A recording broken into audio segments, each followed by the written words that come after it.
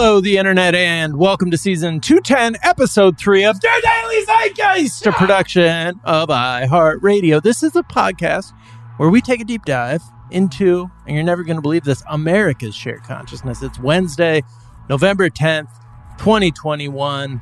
That is, of course, National Vanilla Cupcake Day. Which means, yes, I was getting there. It is National Vanilla Cupcake Day. And National Forget-Me-Not Day. Okay. What is a Forget-Me-Not again? That's a specific flower? This was for, the soldiers. It says, for November 10th reminds Americans of the sacrifices returning soldiers have made, body, blood. Yeah. But it's also a flower symbolizing remembrance. Okay. And also the song that Men in Black is based off of melodically. Oh, really? You know, the Forget-Me-Nots. Anyway. I do not know. That feels like a mismatch of, like, Forget-Me-Not feels like it should be, like, big band horn music, like, sung by people with pompadours or something. Well, my name is Jack O'Brien, a.k.a. Dad Hat, 90s shoes. There's not enough chairs for me or for you. Loud kids, I'm due high. I wish we had name tags. Who is that guy? Yeah. I never know what to do with my hands. Has anyone heard about the coal gas study? That is courtesy of Lex Loogie. Just about my experience at kids' birthday parties, which I actually hit a good one this past weekend, just by myself. No kids, just checking them out. And I'm thrilled to be joined, as always, by my co-host, Mr. Miles Gray. In honor of the historic event at COP26, here comes She's a Good Girl. Recycles her plastics, she composts and bikes to work each day. But lobbyists outnumber every delegation in Glasgow by 24 or more. And they're greenwashing.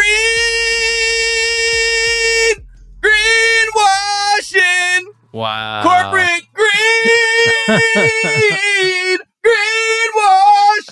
Okay, shout out to Mark Aurelius for that one, because yes, we'll get into that. There seem to be a lot more people repping the fossil fuel industry than actual global leaders at COP26. I blame that girl for not starting to ride her bike to work sooner. I think that's what's going to kill us all. Damn, you really went for it and got there with that high note. It was a risk. Sometimes you forget where you start, what key you're in. I'm like, fuck, can I make it? And life of sometimes being every time for me. But by the way, mine was supposed to be a sharp-dressed man. I don't know if that was clear. We got that. Okay. Well, Miles, we are thrilled to be joined in our third seat by one of the very faces on Mount Zeitmore. Been way too damn long. He is a hilarious and brilliant writer, podcast host, and producer. He created the blog, You Was This Racist, and created and co-hosts the podcast of the same name with the great Tawny Newsome. Yep. He's a TV writer, but perhaps most influentially, he introduced us to the phrase Gish Gallop, which I have shoehorned into every conversation I've had since 2018. Please welcome the brilliant, the hilarious Andrew T. Andrew. As prophesied, it is the return of the Muad'Dib. Oh, he's here. Okay. I actually thought of one that was slightly topical. 2 weeks off, but I saw Dune, y'all. We got it. I saw the shit out of Dune. Good if you shut off your brain, I feel like. Okay. Like, as long as you don't think about any of the subtext, it's pretty good. I have seen, since the world opened back up, I've seen 3 movies. Like, first there was the Stutter Step open back up, and I saw F9, and I really liked that. The most recent Stutter Step, probably, since hospitalization rates are shooting back up. I saw Dune, and I saw The French Dispatch in theaters. And We did the same thing. Oh my God, we should start going to movies together instead of me going by myself and creeping people out. I did not like either of those, the second ones, the Dune or the French Dispatch. I don't know if we're doing movie club, but French Dispatch a little bit. I will say, talk about it a little bit on Dios This Racist coming out tomorrow, but it is wild that Wes Anderson decided that in the year of the Lord 2021 was the time for the Wes Anderson take on prison protests and cops. Yeah. Like, it is like in a vacuum, if this movie had been made 10 years ago, it's whatever. But right this second, it is the most tone deaf thing. It's not even like bad exactly. I mean, it's kind of, but it's the criticism is just like, how the fuck did you live through the last 2 years and think, I know what I want to say? Got it. And the answer is he did not. He did not live through the last 2 years. He lives in a dollhouse, a life-size dollhouse, I'm assuming. Yeah. His movies are always adorable. It's just very strange when they're on the subject of like things that are happening. It's more about my story arc, I think. Yeah. He has remained the same since, Bottle Rocket. And I have come to realize I'm a different person. Yeah. Great. I went into it with hope because I did really like the Grand Budapest Hotel, but this one didn't really do it for me. Yeah. Man, Grand Budapest Hotel was the source of my tweet with my highest hopes and the least payoff, which was naming the porn parody the Grand Booty Stressed Hotel. And I remember tweeting it and being like, this one's fucking gold. I guess I'm famous now. Yeah, nothing happened. You're like, watch me get a fucking agent off the strength of this one. I truly believed that in my heart of hearts when I typed it out. You're already like programming the number at UTA to show up on your phone as my agent. Just like it'll be easier to just pop up. You know what? Kafka was considered a failed writer in his time. But then, the people are going to rediscover that tweet in the Library of Congress. And you're going to go down in the annals or anals in the Grand Budapest Hotel of history. All right, Andrew, we're going to get to know you a little bit better in a moment. First, a couple of the things we're talking about. Talk about the COP26. Not even like the best COP. Like cops are not good, but this one's really... Not even good for a cop. They really fucked up. We're going to talk about Howard Schultz. We're going to talk about Portugal, just like what it's like to work and live in a country where capital is not the only thing that has power. We're going to talk about the new conspiracy influencer market because Demi Lovato has entered the game. All of that, plenty more. But first, Andrew, we do like to ask our guest, what is something from your search history? Something from my search history was hotel room workout.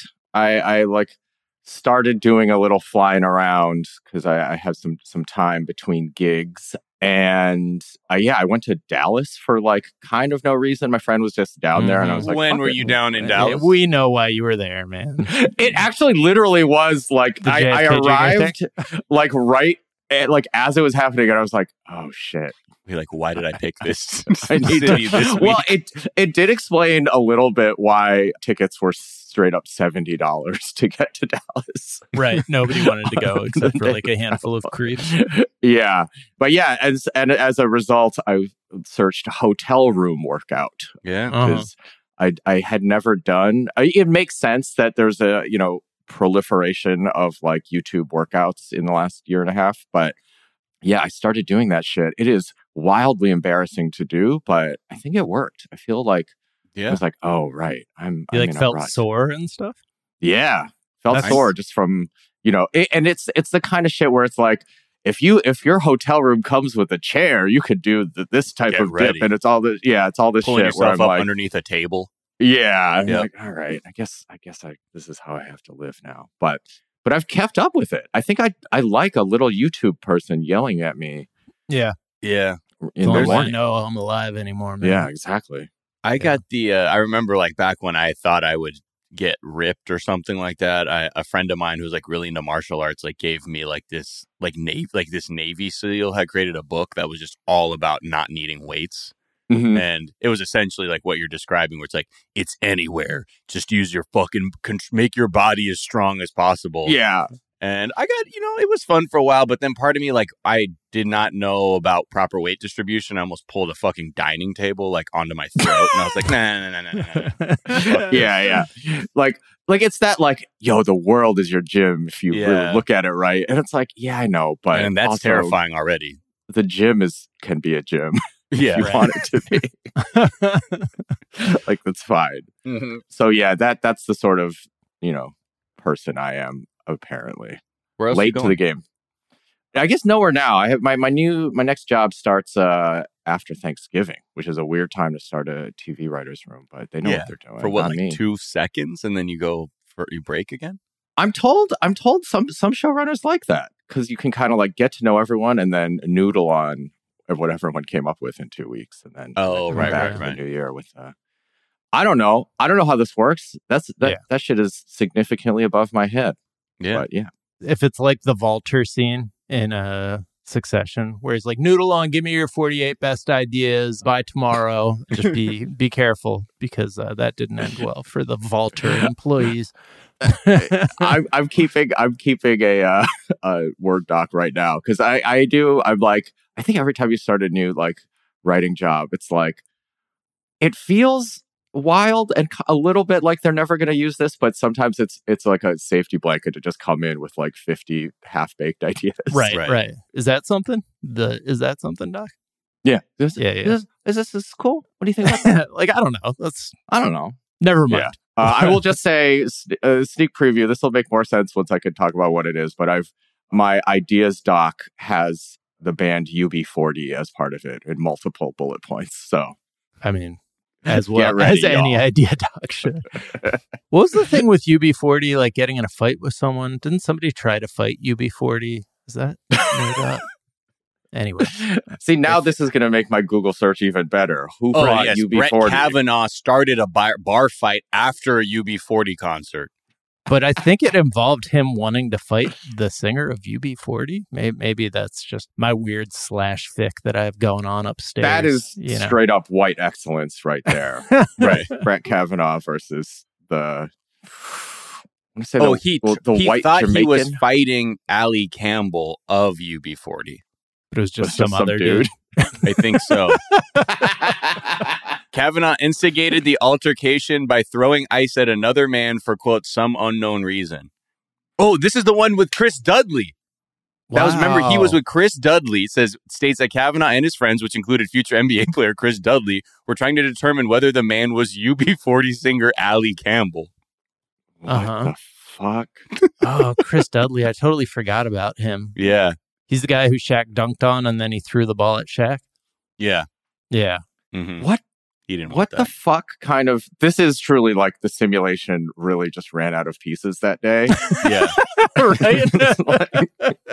Yeah, it was just random generating, like from, red wine. Kavanaugh said he liked beer like 45 times in the national media, so we're just going to go with that. I don't know.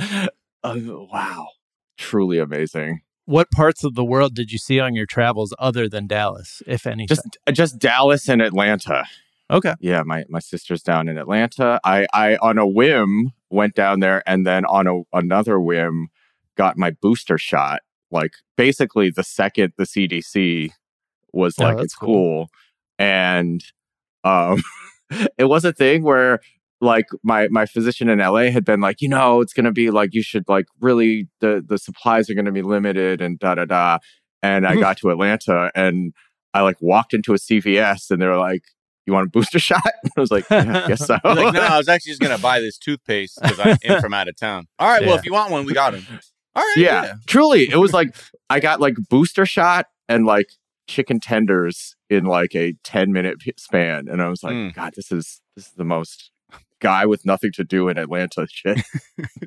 I'm taking my boy to get his shot this morning, actually, this Wednesday morning. Pretty exciting stuff. Oh, amazing. Yeah. Yeah, the kid one. The kid one. Microchip It's not Jr. real. I'm assuming it's just one of those retractable needles that they put in. What's something you think is overrated? Being paranoid about buying fake shit. Like, I think it's partially because specifically the Chinese people I hang out with have started to come into a little money, so their asses are all buying Rolexes and shit. And I'm not there. And I suspect even if I could kind of afford it, would not be that type of person. So what I did do, I'm wearing it right now, I'm really happy with it. I got a reissue that is possibly fake from Alibaba of like the communist military Chinese watch. Oh, damn. That's fucking And it cool. is like it was like $180. It arrived in like the most, like literally like it arrived in a plastic box that then looked like it was just like wrapped in basically paper towels, and then like a child had like used like clear plastic tape. Like it looked like, I guess it looked most like a sort of like if I had to design an IED and I had 10 minutes to do it. Right. So I was like, shit, what do I have around Panic the house? bomb maker. Yeah. It was like, so yeah, but it arrived, and then I was like, man, did I buy this from Alibaba? Did I get ripped off? And I was like, who gives a fuck? I'm down. I am now, not that Alibaba is less evil than like Amazon, but it's sort of like differently evil.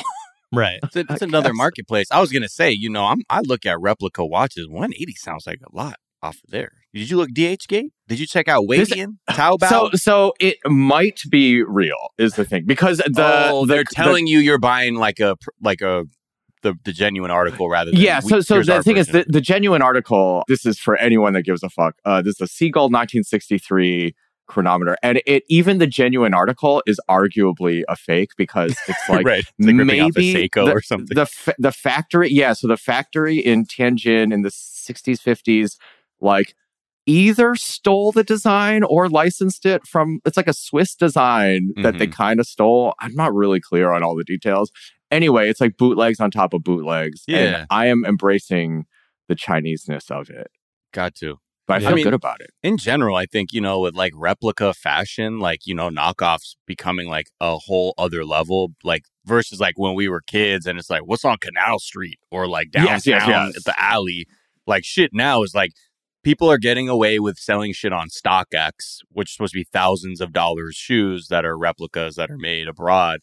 And like, I just like how the outrage that it inspires in people who insist on paying like thousands of dollars for something, where they're like, oh, that's fake, dude. Like, I'm like, you don't, like, you're a kid and your whole value system is based on buying $1,000 pair of shoes. Like, I hope your brain melts down when you see I bought these for $100. Well, and it is like, what is the utility? It is the same thing with like fucking NFTs, right? Like, what is the actual utility of ownership of a thing with only aesthetic value? Right. Like, I'm like, I don't need a watch to tell the time. In fact, I did like the most actually pathological thing in the movie theater the other day, which is I used my phone to illuminate my watch hands so I could check the time. Excuse me, sorry. My brain is straight up broken. Got to see how much longer is left in this movie. Really Which movie was it? That it was French Dispatch. I was just like, I can't is this see more of this shit. Yeah. Anyway, embrace the fakes, y'all. Who gives a shit? It's an idea that like should have like found its time. It makes total sense, but I just feel like it's too, like, the idea of just reps replacing, like, becoming the thing that matters. Like, I just can't. It's too, like, damaging to the foundational, like, ethos of our country that I feel like they're going to find a way to, like, end that shit. Yeah. Well, that's why I was like, it's also like ripping off the communist design. I'm like, all right, this is fine. The other thing with I will say the other option with this watch that this company Seagull sells, they were selling a like watch. I think my Chinese is not good enough. It would have taken me forever to like actually read all the Chinese, but it appeared to be commemorating the partitioning of Korea. It was like, It was like the 38th parallel celebration anti-US watch. Hell yeah. And I was like, that's fucking dope. I was like, that's like probably a bridge too far for me to buy, but right, very intense. Yeah. Anything that would outrage rich people, I think is great. Yeah, like, this one was, I was like, I think my South Korean friends would be like, that's kind of fucked up. And I'm like, right. Okay. Yeah. No, but I mean, I think of even like, because you look at Gucci and stuff, their designs are starting to mimic what a knockoff would be. Like a lot of their hoodies now, like with the sort of crude screen print design and like throwback aesthetic, like they're sort of echoing the pirated material. Wasn't that the story of the big polo? Am I crazy? Yeah. I think so. But it's also funny to see people like who are like, man, like get so heated about someone who paid $70 for the thing that looks exactly like their $1,000 thing. Yeah. And I'm like, because they need the exclusivity. Yeah. And I'm like, that's the NFT mindset, baby. Challenge that shit more. Be like, I don't give a fuck. Yeah, I'm in horrifically fake Versace to fuck with you. This shit doesn't mean anything. Right. What is something you think is underrated? Underrated. I did this yesterday for breakfast. Eating a persimmon at like an apple, just standing at my sink. I was gonna eat a persimmon, the firm kind, not the one that needs to be not super the buttery. Tomato kind. Yeah. And I tore the stem off, and I was like, shit, this is a little riper than I thought. But it's like, I already tore the stem off. I just took a bite, like, sort of laterally into it.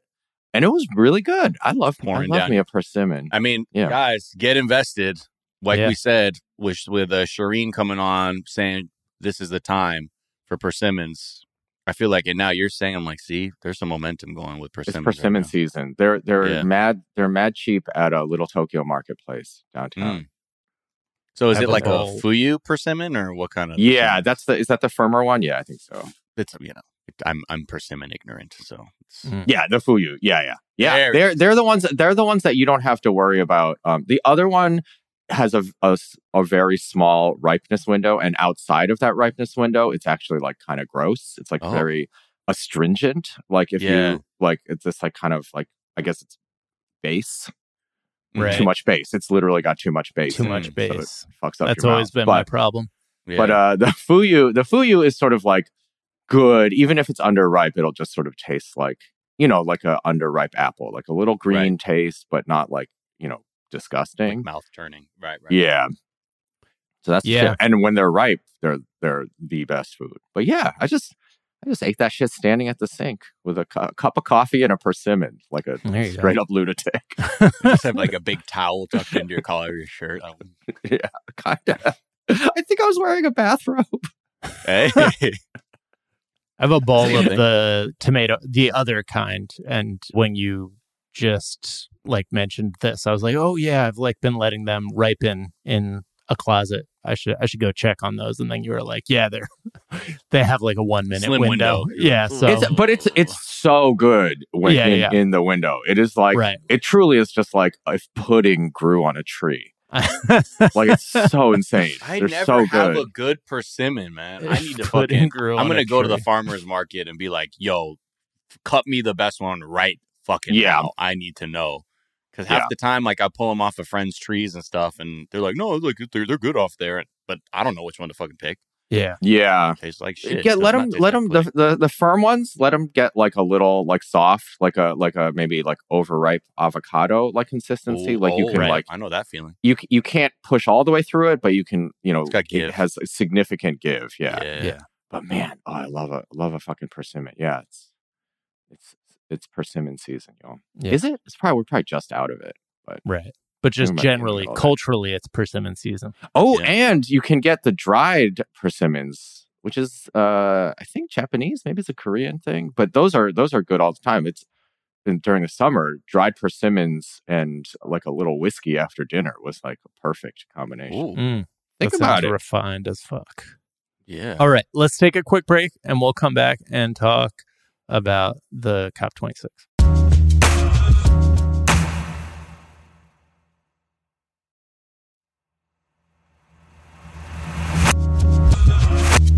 And we're back, and let's check in with some headlines on, the COP26, all the most powerful countries in the world coming together to solve climate change. Yep. What we got? I mean, must be dominating headlines, right? Oh, yeah. I mean, look around. Let's see. NBC has one. It says his country is sinking, so he's rolling up his pants to make the point at COP26. Cute. That's very cutting, illuminating, gives me a complete understanding of the progress that's being made in terms of climate change, combating climate change. Climate change as depicted by Wes Anderson.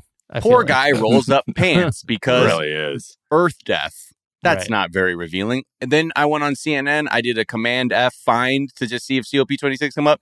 Nothing on the front page. Nah. ABC, nothing on the front page. Pretty disturbing considering that this is, a lot of people saying the most important conference of this year and the near future to begin to tackle climate change.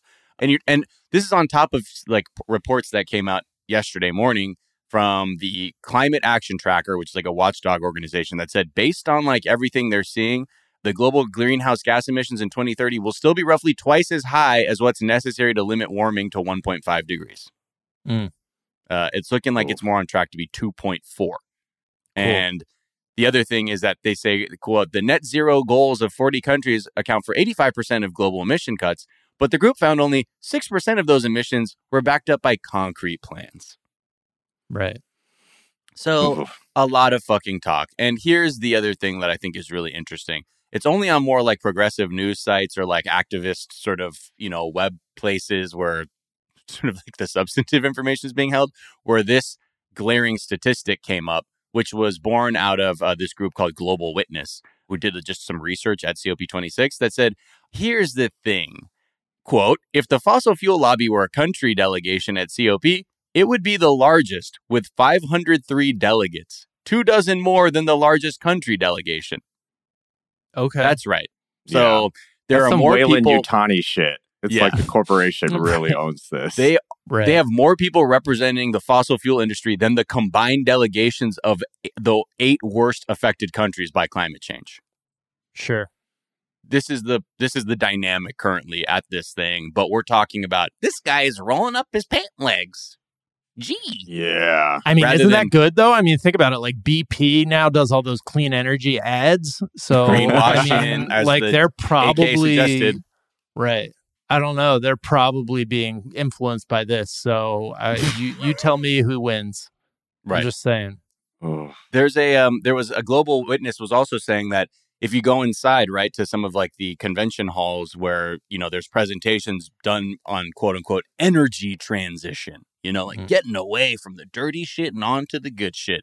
It's the same companies like Shell or, like the national gas companies of different countries out there just being like, for example, one thing will be like, yes, we're touting hydrogen as a new clean fuel source. And then if you look at the fine print, it's like, we will use fossil fuel generated electricity in the production of this hydrogen. Yeah. And you're like, so what the fuck is this? Because you're just saying, well, we still got to use it. Just use it to make good stuff. I guess the little tiny argument, which is not what they want, is like, if everyone had like hydrogen cars or whatever, it would be easier to change like that electricity to whatever nuclear fusion at some point in the future. It's like it gives us at least the mechanics to get off of fossil fuels, even though, as I say that, the fact that Shell paid for it means that's not the plan. Right. Yeah. At the same time, BP now does stand for Beyond Petroleum. So I don't know if you guys knew that. Right. Oh, that's the vegan petroleum that's like made out of soybeans. Yes, exactly. It probably is actually. It is literally probably made out of soybeans, actually. Everything is. I think that's what's just so frustrating, right? Is like truly there has to be a reckoning and a real acknowledgement of like class struggle and mobility as it relates to all of this. But instead you have like the richest assholes circle jerking so they can hopefully in their minds just die peacefully while we're all left to like deal with like the real fucked up parts. Yeah. And like it just feels so, like empty. I will say the pull quote about the fossil fuel lobby, let's see, more than the combined delegations of the 8 worst affected countries. There is probably something to be said for like the 8 worst affected countries. I would bet money are the 8 poorest countries in the world. Sure. Or near that. And there is probably a thing where it's like, yes, those people need to be there to advocate for themselves, but like their stance is sort of clear and they're fighting. Like, what are they going to do at this conference? Like, hey, stop doing this to us. And America will say no. Which is happening now, like by that NBC article where, this, I think somewhere in Polynesia, this representative is like, trying to be like, this is where the water's at, by rolling up my... And then, it's true. There's indigenous activists. There's so many activists there as well, screaming at the top of their lungs, and they're like, this whole thing is absurd. Like when you walk into it, like these people, has nothing to do with like a sincere reckoning with what what our energy mix is and our carbon emissions are. Yeah. And the class of it is like, by the time even like middle class American voters feel some of this in a reasonable sense, like it's too late. The rest, it's beyond too late. Beyond petroleum, beyond too late. Yeah, it's an apocalypse, but it's vegan. It's great. Right. Oh. I also feel like the way this is hitting a lot of brains is that, people are probably like aware that not enough is being done, but then like Greta Thunberg is being like turned into, I don't know, I was listening to like a not serious podcast that just is sort of people riffing, and like they were talking about Greta Thunberg as like this, like the world is ending, we must all like sort of doom and gloom type shit. And I just feel like people are, I don't know, that's like the face of climate change is now just going to be like negative. Like, it's a bunch of... I mean, it's Cassandra. It literally is just like she could just predict the future as much as she wants, but no one, no one will believe it. Yeah, I mean, I think despite her like very clear-eyed, like this is horseshit assessment of what's happening, I think the other side of that is that there are a lot of people now that like doomerism is becoming an attractive proposition to certain groups to just insist that shit's fucked, it's too late, don't even fucking bother. And let's just accept it. And that's just like, no, absolutely not. Like, things can be done. And I think it's an absurd notion to just say, let's just lean into the doomerism aspect of it. But it's hard to stay optimistic when you see the people that are supposed to be making the decisions be like, yeah, and we'll give you a little bit of money to combat climate change. And also that's a debt generating loan. Right. Yeah. The doomerism, I would suspect, is like fueled by the Koch brothers, but I feel like even they have to understand that, or funded by them, but I feel like even they have to understand that that only goes so far before people just start eating the Koch brothers, right? Like, if only. Yeah. But then it's like arguing about whether to eat the Koch brothers is what, defends them, defends their power for another couple years. Yeah. And then, Yeah. Ugh. Well, let's check in with somebody who's a little bit more down to earth, and that is your boy, our boy, Howard Schultz. Oh, yeah. Who is, he's not like specifically mentioning the fact that like some of his stores are thinking about unionizing. A bunch of his employees are thinking about unionizing. He's just like throwing out stories that he knows. Just, hey, you guys about to vote? Putting this out there. I don't know. You guys about to vote on unionizing? Okay, all right. Well, I just want to say, hey, I'm Howard, just a guy concerned shareholder. In fact, I'm the largest shareholder of Starbucks stock. I used to be the CEO, but I just wanted to come talk to you about, you got this important vote coming up, and I just kind of want to extol the virtues of Starbucks as a company. So he went to go lobby these workers in Buffalo, where 3 stores are going to vote on unionizing, which could have vast implications, not just across Starbucks, but in like the quick service industry, because they have such a large share of workers. And this man had the hopes of Chipotle riding on his shoulders as he went up in front of these people. They're like, Howard, you got to fucking nail this one, bro. Or Chipotle, we're going to, oh my God, we're not going to make money. So they've been, first of all, Starbucks has been doing all kinds of union busting shit up until this point. Like having mandatory anti-union meetings, anti-union emails.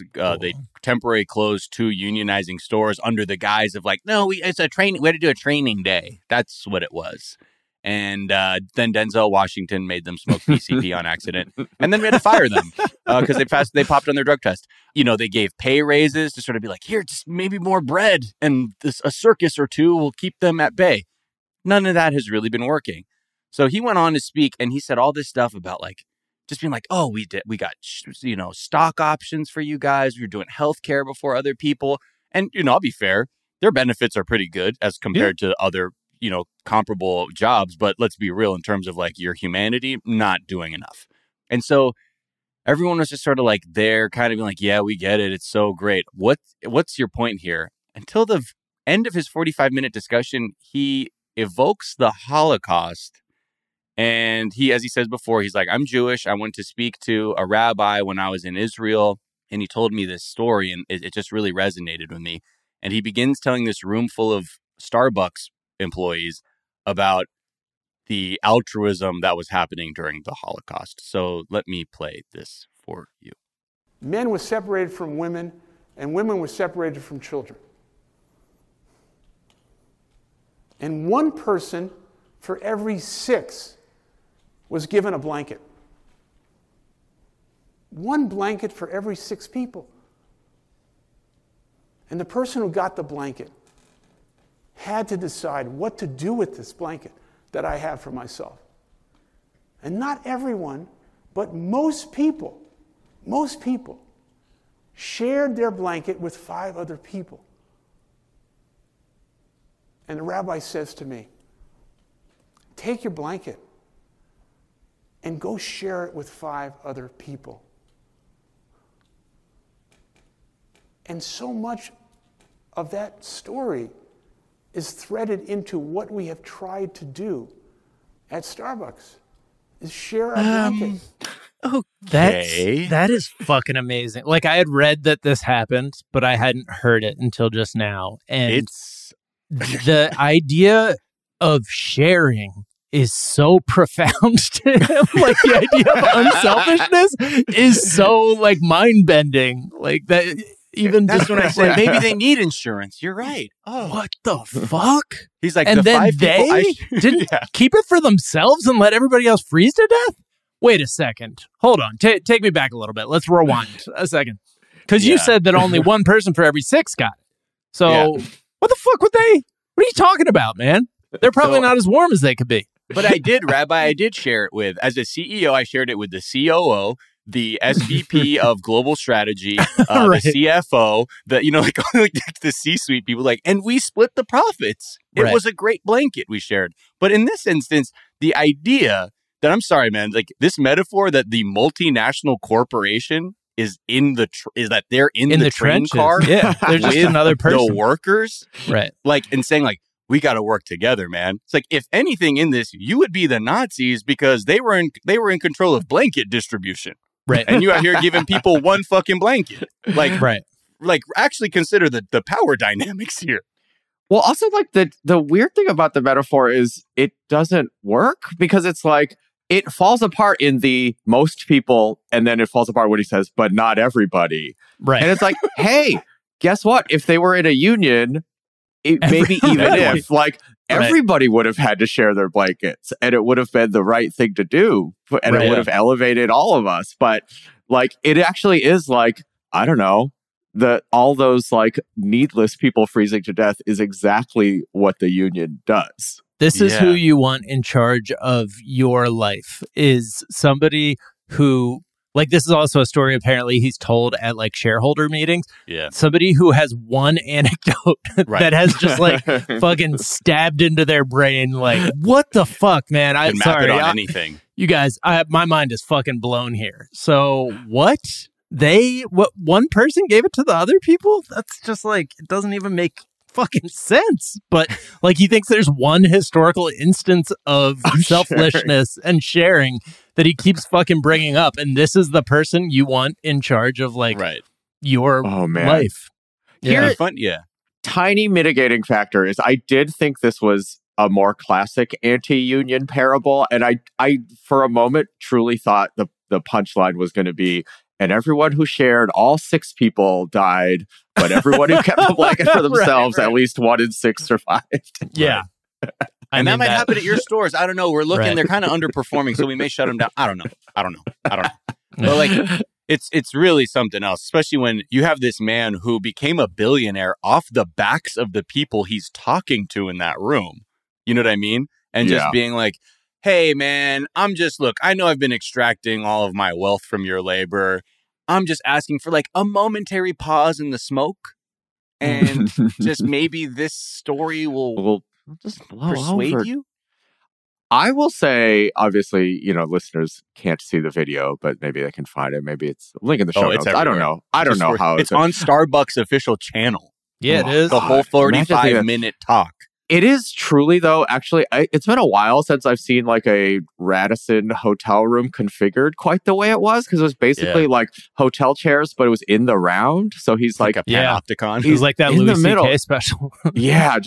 What a unnerving way to do your forced anti-union speech. Right. Yeah. Very unpleasant optics. Suffice to say, it did not go. I mean, I don't know. A lot of people were just left confused, but The voting is supposed to begin this week, actually today, but Starbucks has been trying to delay that vote from happening. But you know what? Hats off to you, Starbucks. Fucking get your shit. Green hats off to your asses. Yeah. Let's just check in real quick with what it's like in other countries where capital doesn't have all the power and people like Howard Schultz is not like the person in charge of making all the decisions and like pro-labor laws actually stick. Mm-hmm. Portugal has made it so a lot of businesses are committing to remote work being part of our new reality. In our new reality, they're giving more flexible options to their employees.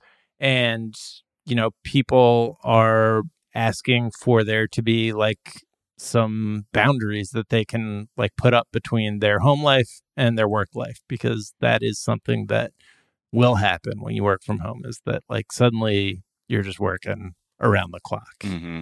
And so Portugal had a kind of unique take on this. Yeah. Yeah, they're helping. You know, according to their Socialist Party government, they've released their new legislation that's been voted through. And these rules, again, meant to help these people who are working remotely, because also I think they're also interested in creating a country, like a culture, too, that would attract more people who do remote work as well. Mm-hmm. So under these new rules, this is amazing. Employers could be penalized for contacting employees after work and will be forced to pay for increased expenses as a result of working from home, like gas and electricity bills. And further, these rules will be implemented to aid employees at home, such as banning employers from monitoring their workers at home and ensuring workers must meet with their boss every 2 months to stave off isolation. And, you know, like, not everything passed. They were trying to get something called the right to disconnect passed, which would have given workers the ability to switch off work devices. But that, I guess, that didn't get the votes it needed. But these are very, like, common sense things, like, where I think companies now, or as a person, you have to create those boundaries, or you're like, I don't look at, if that email comes in after 5, it might as well come in at 9 a.m. tomorrow. But it's difficult because, especially with Americans, have this, like, fucked up idea of working from home and what it means to what labor or toiling should or shouldn't look like, that it's easy to get like a fucking email at 8 and be like, fuck, I work from home, so I better fucking start doing this now, when it might not be necessary. So I don't know, like in a way, I feel like this is something that could happen in the US because it seems like very common sense. But we live in a country where there's a moneyed group to fucking be against fucking anything.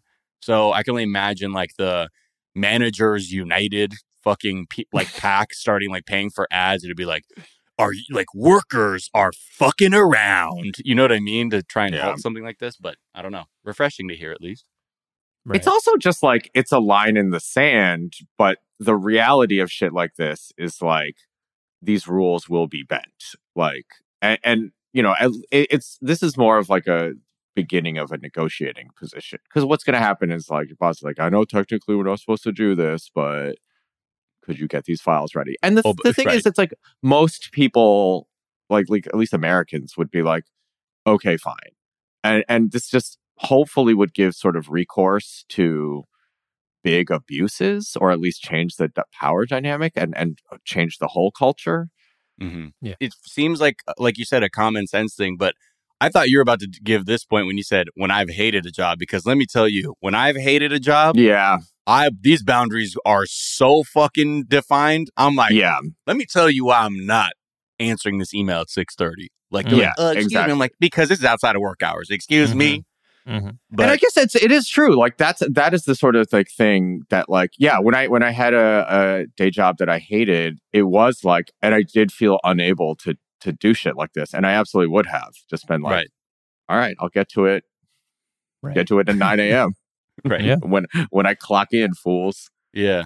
Or you could see companies being like, actually, our working hours are now 12 noon to 8 p.m. Sure. Yeah. You know, like, I feel like those are the small ways that. But that's at least defined. Then it's like, then you can, all right, if we're agreeing to this, then I'll get to your shit at 12. Right. Right. All right, let's take a quick break and we'll be right back to talk conspiracy influencers.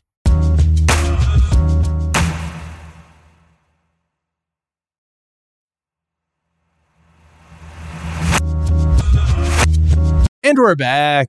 So Demi Lovato is now a conspiracy influencer, which I feel like is going to be a more and more popular move. Like, as of right now, we've seen a lot of celebrities who get criticized by people on the left just turn in a like reactionary way to the right and the conspiracy world. But I do feel like more and more this is just going to be sort of a mainstream thing for celebrities to do.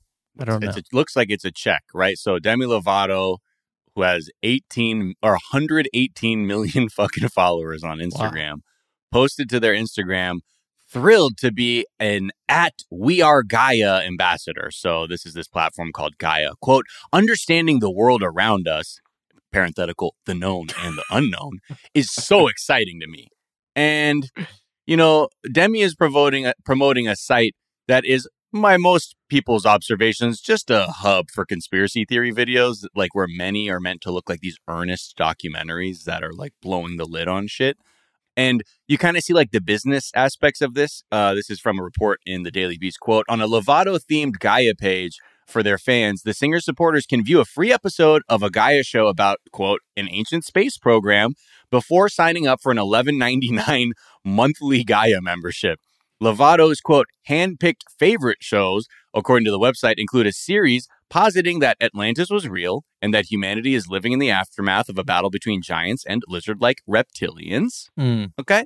Yeah. And that's sort of like where you land if you navigate off of their post.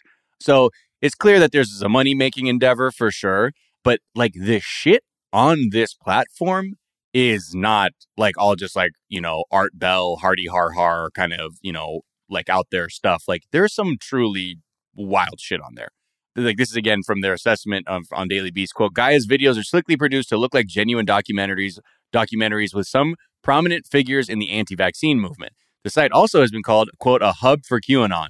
Gaia's own corporate culture is awash in conspiracy theories. Employees discussed QAnon and InfoWars, according to a report from Business Insider.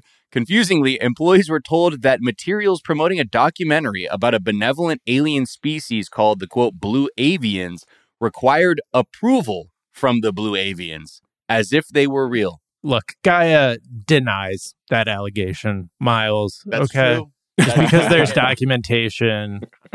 I don't know. It seems like probably just based on what we've learned about celebrities, there's probably more of them that are susceptible than are currently kind of openly susceptible to this sort of thinking.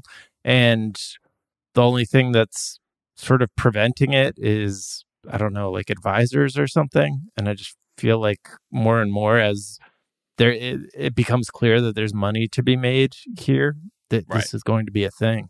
Yeah. I mean, it feels like the normal backstop against this kind of shit is that this stuff has no like predictive value. Like believing in this stuff doesn't further your like understanding of the world. It doesn't tell you what's going to happen next in any sort of remote way, and it doesn't work. Like the same with the anti-vax stuff. It's right. So you can say ivermectin, whatever, or like your immune system's just as good. But the reality is it's like fucking, you know, Republicans are just dying. Right. And anti-vax people are just dying at higher rates than people who are vaccinated. And like, you can't talk your way out of that. So it just feels like normally reality just kicks in eventually, right? Like it's just not helpful. It doesn't give you anything to think the world is flat. You know, you're just going to die in a rocket crash at the extreme, or like, you know, it doesn't work or do anything. So, I mean, it's like usually the hard-nosed Republican of it, right, is like, okay, but you're not a hippie lunatic. We have to like, you know, these warplanes still need to fly, and the physics of Blue Avians doesn't get us there. I don't know. Just normally, like, the money people step in, I guess is what I'm saying. No, it's just that you don't know enough about Blue Avian technology, obviously. But sure. Yeah, but it's like, let's go. Let's fucking head to head. My like college science versus Blue Avian theories. Let's go.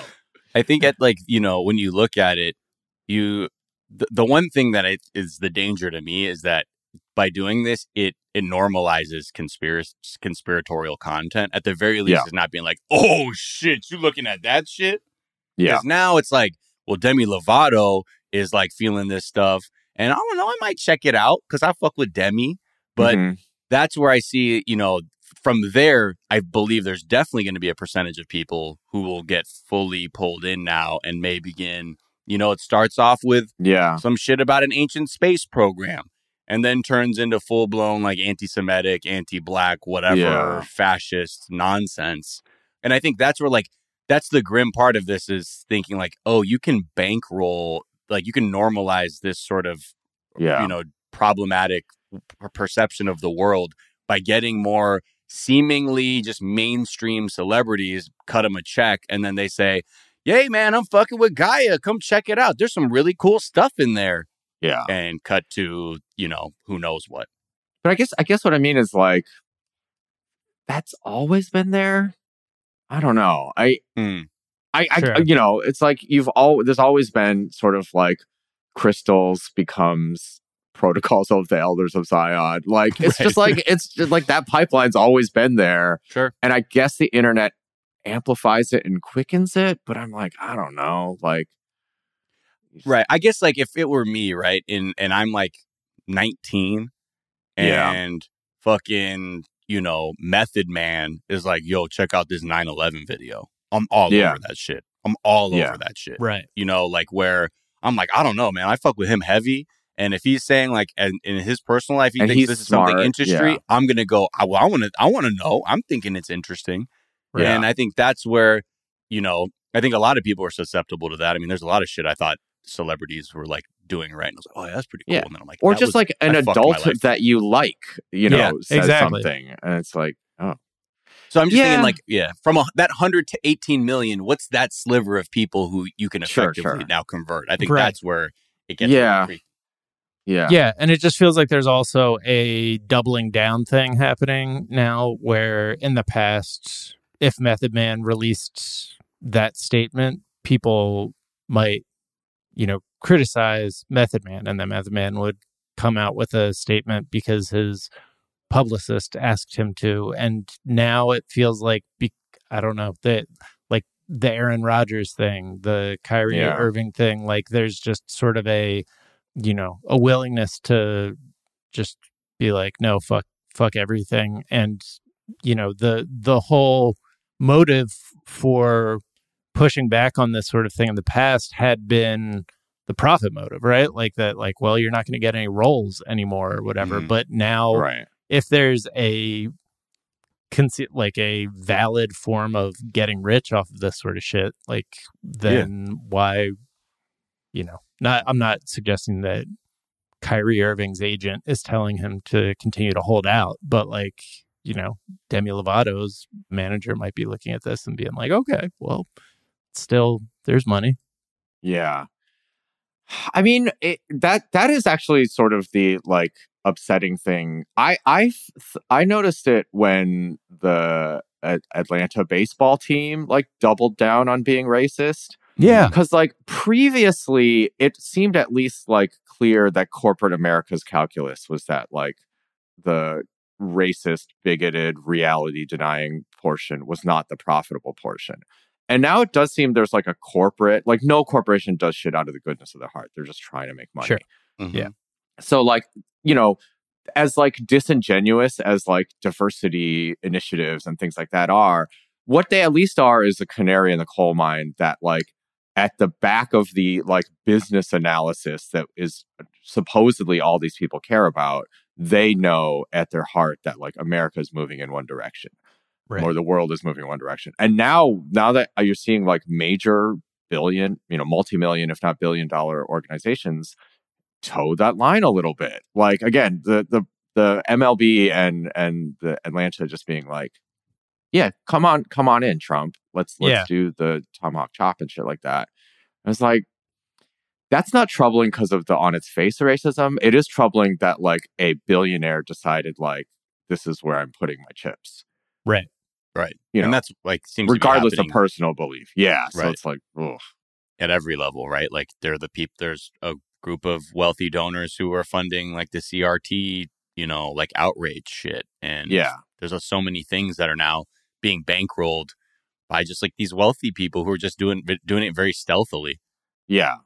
And like dragging us closer to this kind of... But they would always do it stealthily based on their personal beliefs. But it's the doing it publicly part that I'm like, okay, that's now troubling. Like, that means like I just assume every billionaire has repellent beliefs. But among those repellent beliefs are a knowledge that the rest of the world exists and like has their own beliefs and you have to manipulate them. I don't know. But I feel like the idea of like woke values has become like they do the pure gesture, not like actually anything substantive, like thing addressing racism or misogyny, but it's by removing an episode of a show that has like blackface in it or something, and then that has become associated with, well, that's what woke culture is. That's what criticizing the tomahawk chop as racist is. And I feel like there is a mainstream cultural like backlash now where like woke has become like associated with like, oh, the stupid thing that was a big deal and now is like people are agreeing was like bad or something. Yeah. Woke is worrying about stuff that's not even like a big deal, actually. Right. Really. Right. And also, again, it's just a thought-killing cliche. Because now James Carville can, rather than, address like the actual failings of the Democratic Party and, neoliberal platform, like this whole ideology, it's just saying, it's just the woke stuff killed everything. And that word is enough. You'll go, yeah. Rather than getting your fucking hands dirty and saying, they're working people, poor people who are not getting anything delivered that was promised to them. And why the fuck, they're supposed to just feel good about that? No, but it's easier to just say, throw out woke, have CNN posit that question to other senators, and just completely shift the argument to say, like, oh, is being humane, is that woke? But rather than, underlining that, it's just easier to just go down this debate. Yeah, but it's like the embrace of, like, the pure opposite of that, like the actual, like, let's have Trump do the tomahawk chop. Let's bring him in. That's the thing that's like, even, like, every fucking, corporation embraces right-wing values. It's always as far right as they think they can get away with. Sure. And the fact that what they think they can get away with has visibly shifted, I think. Yes. Is, you're like, whoa, that means the fundamentals of America are different than absolutely. I was hoping. Yeah. Yeah. Yeah, because the most defense the league had was like, well, we didn't invite him. He like asked, I know he said we invited him, but he asked to go and then we gave him tickets. And it's still like, the real thing would have just said, fuck off, dude. Yeah. No. Or like, sorry. It's like, hey, this is just not a good time for the audience. We're trying to cultivate, like, you know, Mr. President, blah, blah, blah. I'd love to, whatever. Or don't put TV, like, cameras on him. All tons of shit they could do. Right. Because we seem to be, like, from a cultural perspective, we seem to be just cycling back through the same sort of values and periods and events over and over again. I'm starting to wonder if we're like headed for the anti-woke like 1980s again, where it's like fucking, Reagan culturally like was the thing and like conservatism was the thing. And that was like a reaction to, economic slowdown and like the 70s and people like, I think hopefully culture is at least fractured enough and like people like media is not in a good and bad way, not such a stranglehold, such that like, because the reality is like in the 80s, though that was the quote unquote culture, people were speaking up against it. Sure. They just didn't have Twitter. Right. And like, hopefully that remains the bulwark against that shit. I guess maybe not. As you see, as we in other things, like the mainstream media still has a like center right to hard right, like editorial remit. But, hopefully it's like at least you can say other shit, like for now. Right. Yeah. Well, when they take all the books out of libraries and leave it with Men Are From Mars, Women Are From Venus, the Bible, and a little Far Side comics. Some Far Side comics. That's the most provocative shit we'll give you. That's too subversive, my dude. I know, but Far Side was good, man. Hopefully they won't know. Off of Far Side. Yeah. Gary Larson is a visionary, Miles. They won't know. No, I'm just saying in the Those sense that that's hilarious. The thing that sneaks in because it's a comic and they completely don't understand the commentary and they're like, that's fine. When other dudes were rocking Big Johnson, I was rocking Far Side t-shirts. Okay. And that's how I let them know I was sensitive. Okay. Right. Mm-hmm. Andrew, such a pleasure having you, man. Where can people find you, follow you, all that good stuff? Still on at Andrew T. I think I'm trying to remember since the last time I was on, maybe inclusive of the last time I was on. Yo's This Racist has gone independent. So if you feel like, subscribing, supporting us, suboptimalpods.com. Yeah. And we just started selling merch. Hey. So I am very excited about the merch. I will just say the shirt, maybe you've seen it on my Instagram, but one of the shirts we're selling is straight up the dumbest thing that has ever happened on our show. And I'm so proud of it. And I'll just leave it at that. Oh, no. Okay. I can't wait to see what it is. I thought you were saying that whole phrase was the t-shirt. Straight up the dumbest thing. Okay, I'll just say it's one of those like Helvetica ampersand shirts. But it says duck around and find out, duck and around and find and out. And it's the A&D ampersand for me that is truly my proudest moment. Yeah, that is so dumb. Brilliant. Is there a tweet or some other work of social media you've been enjoying? Yes, there are two things. One, we talked about Dune. I was looking for the source for this meme and I couldn't find it, so apologies in advance. But it's a fake subtitled still from Dune when they're on the little prison planet. And it opens on Sardaukar throat singing. And then the second panel of the meme is it goes back to all the soldiers and it just says, "The shit slaps." Like, having seen that meme before I went into the theater, I laughed out loud when that scene happened. Yeah. Like, this is so dumb. And I think that honestly motivated me to see that movie. I was like, I just want to see the throat singing and see the soldiers grooving out to the throat singing. Yeah. Miles, where can people find you? What is a tweet you've been enjoying? Find me on Twitter and Instagram at Miles of Gray, and also the other pod, 420 Day Fiancé with Sophia Alexandra, where, we're just talking that shit, that 90-day shit. Some tweets that I like. Let me get this one in. A couple, actually. This is from James Austin Johnson at Shrimp JAJ. Quote, this is just a quote, says, "TV does not get better than this." And then he says, 8-year-old me watching Win Ben Stein's Money, understanding 0% of what is being said. I was just like, yep, I loved it. I think of that. I was punching way above in that era too.